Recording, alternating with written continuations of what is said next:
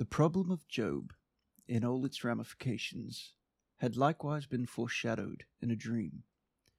It started with my paying a visit to my long-deceased father. He was living in the country, I did not know where. I saw a house in the style of the 18th century, very roomy, with several rather large outbuildings. It had originally been, I learned, an inn at a spa, and it seemed that many great personages, famous people and princes, had stopped there.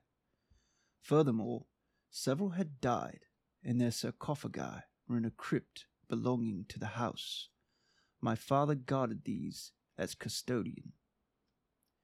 He was, as I soon discovered, not only the custodian, but also a distinguished scholar in his own right, which he had never been in his lifetime. I met him in his study, and oddly enough, Dr. Y, who was about my age, and his son, both psychiatrists, were also present. I do not know whether I had asked a question, or whether my father wanted to explain something of his own accord, but in any case, he fetched a big Bible down from a shelf, a heavy folio volume like the Marian Bible in my library. The Bible my father held was bound in shiny fishskin. He opened it at the Old Testament. I guessed that he had turned to the Pentateuch and began interpreting a certain passage. He did this so swiftly and so learnedly that I could not follow him. I noted only that what he said betrayed a vast amount of variegated knowledge, the significance of which I dimly apprehended, but could not properly judge or grasp. I saw that Dr. Y understood nothing at all, and his sons began to laugh. They thought that my father was going off the deep end, and what he said was simply senile prattle. But it was quite clear to me that it was not due to morbid excitement, and that there was nothing silly about what he was saying. On the contrary, his argument was so intelligent and so learned that we, in our stupidity, simply could not follow it. It dealt with something extremely important which fascinated him. That was why he was speaking with such intensity. His mind was flooded with profound ideas. I was annoyed and thought it was a pity that he had to talk in the presence of three such idiots as we. The two psychiatrists represented a limited medical point of view, which, of course, also infects me as a physician. They represented my shadow, first and second editions of the shadow, father and son. Then the scene changed. My father and I were in front of the house, facing a kind of shed where, apparently, wood was stacked.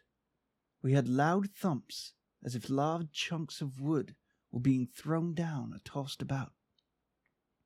I had the impression that at least 2 workmen must be busy there, but my father indicated to me that the place was haunted.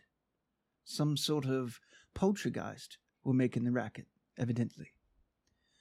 We then entered the house, and I saw that it had very thick walls. We climbed a narrow staircase to the 2nd floor. There, a strange sight presented itself. A large hole, which was the exact replica of the Diwan-i Khas, the council hall of Sultan Akbar at Fatehpur Sikri. It was a high, circular room with a gallery running along the wall, from which 4 bridges led to a basin-shaped center. The basin rested upon a huge column and formed the Sultan's round seat. From this elevated place, he spoke to his counselors and philosophers, who sat along the walls in the gallery. The whole was a gigantic mandala. It corresponded precisely to the real Diwan-i Khas. In the dream, I suddenly saw that from the center, a steep flight of stairs ascended to a spot high up on the wall which no longer responded to reality. At the top of the stairs was a small door, and my father said, "Now I will lead you into the highest presence." Then he knelt down and touched his forehead to the floor. I imitated him, likewise kneeling, with great emotion. For some reason, I could not bring my forehead quite down to the floor. There was perhaps a millimetre to spare, but at least I had made the gesture with him. Suddenly I knew, or perhaps my father had told me, that the upper door led to a solitary chamber where lived Uriah, King David's general, whom David had shamefully betrayed for the sake of his wife, Bathsheba, by commanding his soldiers to abandon Uriah in the face of the enemy. I must make a few explanatory remarks concerning this dream. The initial scene describes how the unconscious task which I had left to my father, that is, to the unconscious, was working out. He was obviously engrossed in the Bible and eager to communicate his insights. The fishskin marks the Bible as an unconscious content, for fishes are mute and unconscious. My poor father does not succeed in communicating either, for the audience is in part incapable of understanding, in part maliciously stupid. After this defeat, we cross the street to the other side, where poltergeists are at work. Poltergeist phenomena usually take place in the vicinity of young people before puberty. That is to say, I am still immature and too unconscious. The Indian ambiance illustrates the other side. When I was in India, the mandala structure of the Diwan-i-Khas had in actual fact powerfully impressed me as the representation of a content related to a center. The center is the seat of Akbar the Great, who rules over a subcontinent, which is a lord of this world, like David.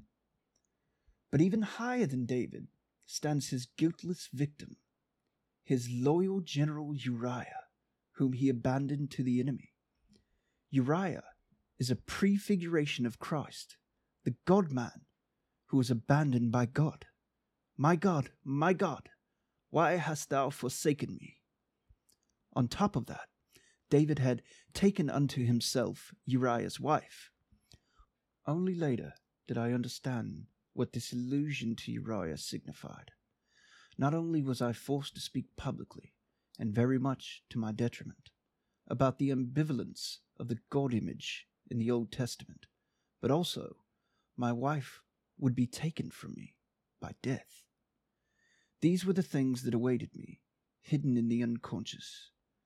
I had to submit to this fate, and ought really to have touched my forehead to the floor, so that my submission would be complete. But something prevented me from doing so entirely, and kept me just a millimetre away. Something in me was saying, all very well, but not entirely.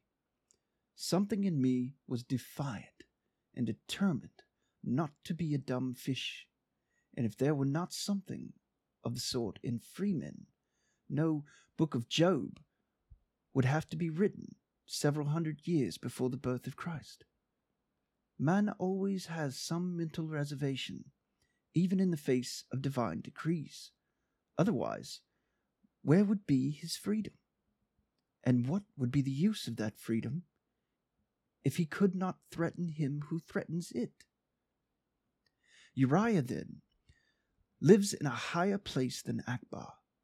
He is even, as the dream said, the highest presence, an expression which properly is used only of God, unless we are dealing in Byzantinisms.